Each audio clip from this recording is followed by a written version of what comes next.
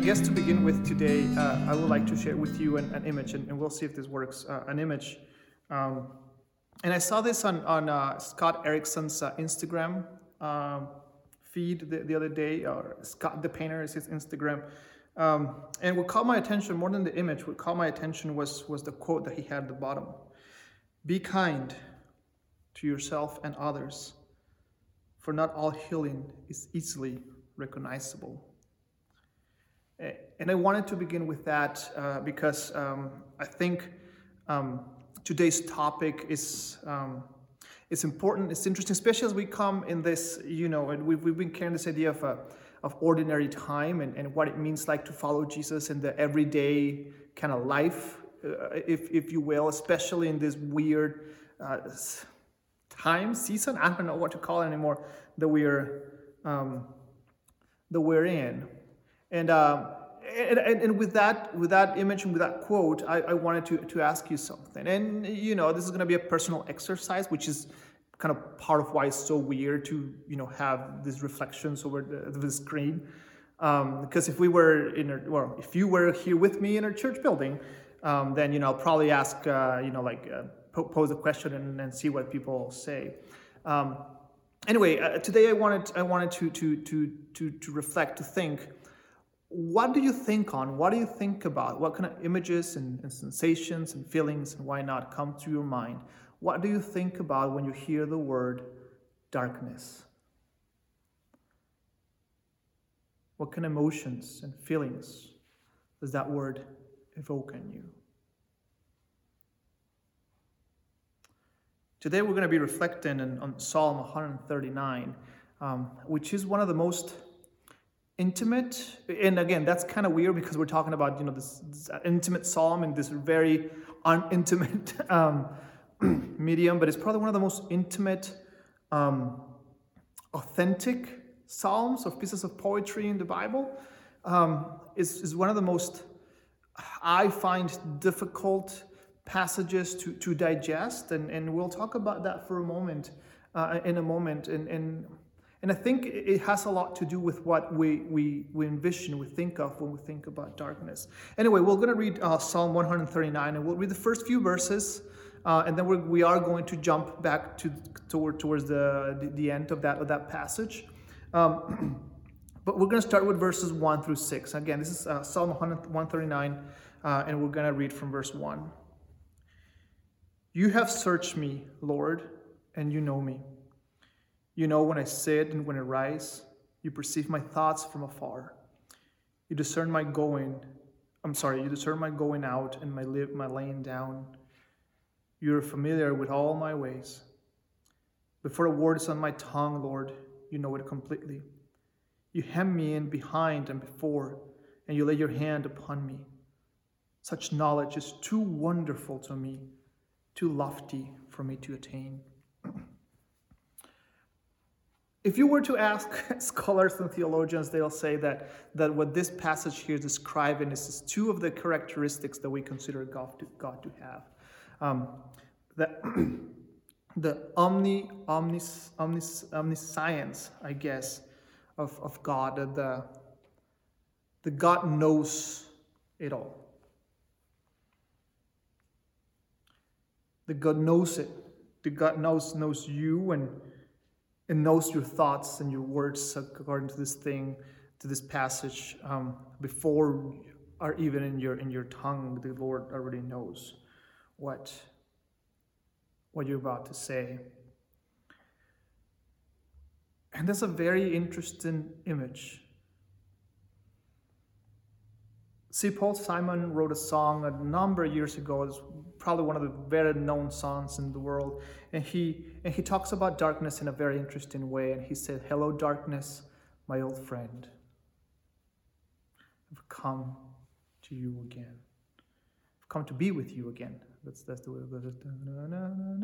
Anyway, and that's a very interesting idea that Paul Simon kind of talks about this darkness as a friend, because of course here the psalmist is talking about God as this same kind of friend. Because when you think about what's a friend, it's someone that knows you and that you can trust and rely upon. And that's what I find very interesting, the verses that follow, because, we read this and we know, yes, and we kind of like agree, I guess, in a intellectual level, if you will.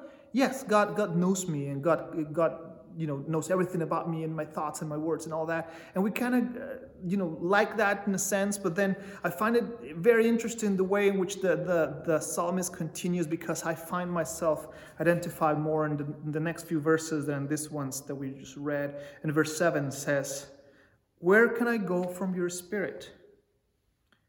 Where can I flee from your presence?" See, it's almost as if the psalmist is acknowledging that God knows everything about him, that God knows everything about us, that he knows us from before we were formed, that he knows our going out and our laying down, that he knows every thought and every word that we've ever uttered with our lips or within our minds or sit in our hearts. And then he asks, where can I go? Where can I flee?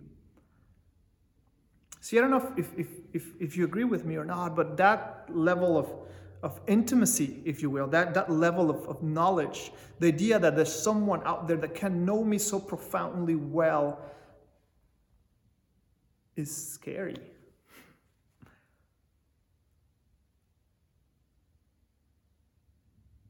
And the psalmist start asking, where can I run away from this?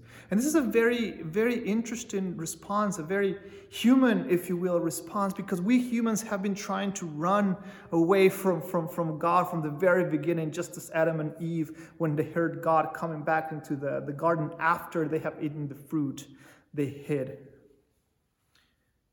Where can I go from your spirit? Where can I flee from your presence? We continue in verse 8. "If I go to the heavens, you're there. And if I make my bed in the depths, you are there. And if I rise on the wings of the dawn, if I settle on the far side of the sea, even there your hand will guide me, your right hand will hold me fast." See, he's talking about the second characteristic. So the first characteristic that this psalm kind of shows us is the omniscience of God, that God knows all. But here he's talking about the omnipresence of God, that God is present everywhere, that the Spirit of God is everywhere. There's nowhere that we can go that's far enough away to run from him. Where can I go from your Spirit? Because if I go too really, really high, you're there. And if I go really, really low, you're there. And if I woke up really early, you're still there. And if I go to the far side of the sea, as far as I can think, you are still there. There's nowhere where the psalmist can hide from the knowledge, from the presence of God. Verse 11 continues, "If I say, surely the darkness will hide me, and the light will become night around me. Even the darkness will not be dark to you. The night will shine like day, for darkness is as light to you." Notice that this knowledge that God is everywhere and that God knows everything is so heavy on the psalmist's heart that he ultimately figures, if I can find a place dark enough where I could hide maybe just a small part of my heart. And I don't know about you,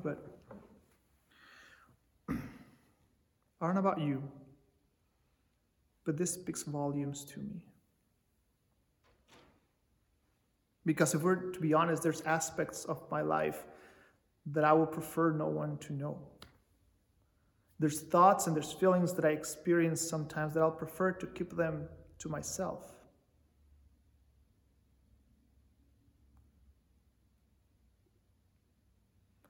There are things that I do when I think and I say that I hope no one will listen or see. There's moments in my life when I feel darkness is the most comfortable place to be. Of course, this all depends on what we mean when we say darkness. And here I would like to quote this author, Barbara Brown. She's an Episcopal priest and also a philosopher, and she And she defines this really, really well in an article from Time magazine a number of years back. She says this: darkness is shorthand for anything that scares me, that I want no part of. Either because I am sure that I do not have the resources to survive it, or because I do not want to find out. The absence of God is in there, along with the fear of dementia and the loss of those dearest to me. So is the melting of polar ice caps, the suffering of children, and the nagging question of what it feel like to die. If I had my way, I will eliminate everything from chronic back pain to the fear and existential dread from my life and the lives of those I love. If I could just if I could just find the right nightlights to live on. And then she continues, I have learned things in the dark that I could never have learned in the light.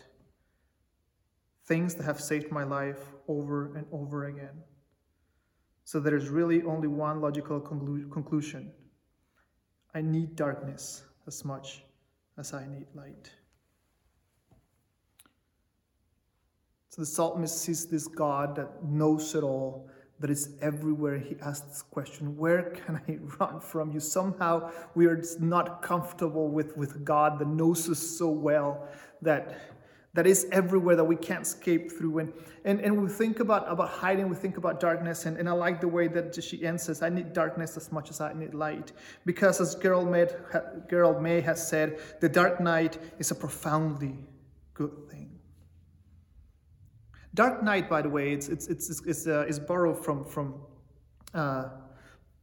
St. John of the Cross in a book called The Dark Night of the Soul. And I like the way that they reframe darkness. But let's continue with May's quote. The dark night is a profoundly good thing. It is an ongoing spiritual process in which we are liberated from attachments and compulsions and empowered to live and love more freely. Sometimes this letting go of all ways is painful, occasionally devastating.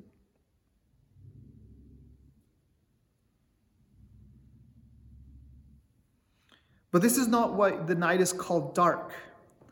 The darkness of the night implies nothing sinister, only that the liberation takes place in hidden ways, beneath our knowledge and understanding. It happens mysteriously, in secret, and beyond our control.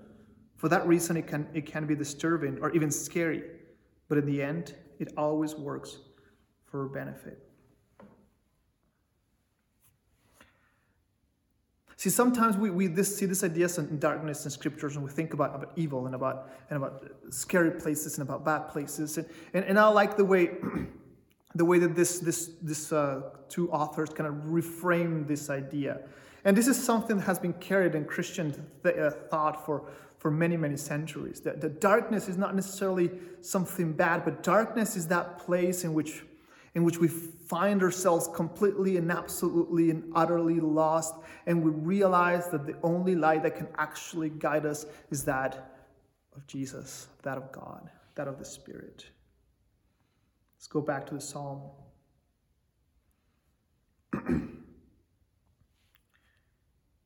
If I say, surely the darkness will hide me and the light become night around me, even the darkness will not be dark to you. The night will shine like a day, for darkness is as light to you. Jesus is talking about those dark, scary moments in which we feel that we're about to break, in which we face our lives and our reality and our thoughts and our words and our feelings, and we realize that we can't hide anymore. And the passage in verse 10 tells us, even there your hand will guide me.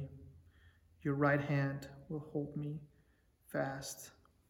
But see, to understand to understand the hand of God guides us, sometimes we need darkness.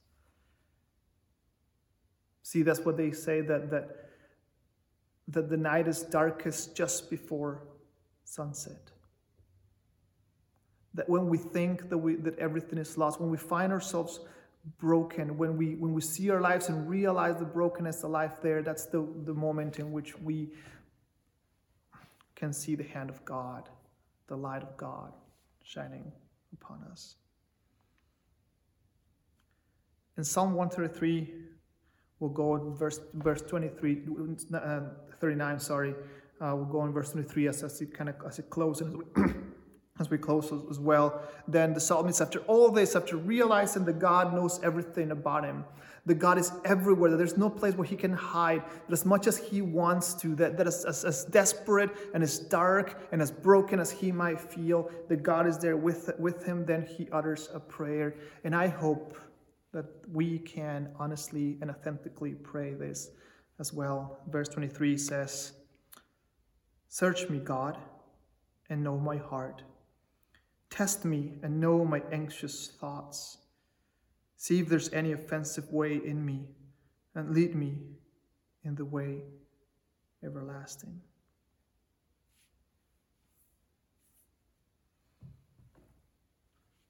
After all this, after all the things that have gone through the psalmist's mind, he ultimately comes to pray, "Search me, God." After trying to run away and figure where he can hide from God and his wisdom, he comes and says, "Search me, God." And that's what I said. I hope that we can pray honestly this prayer, because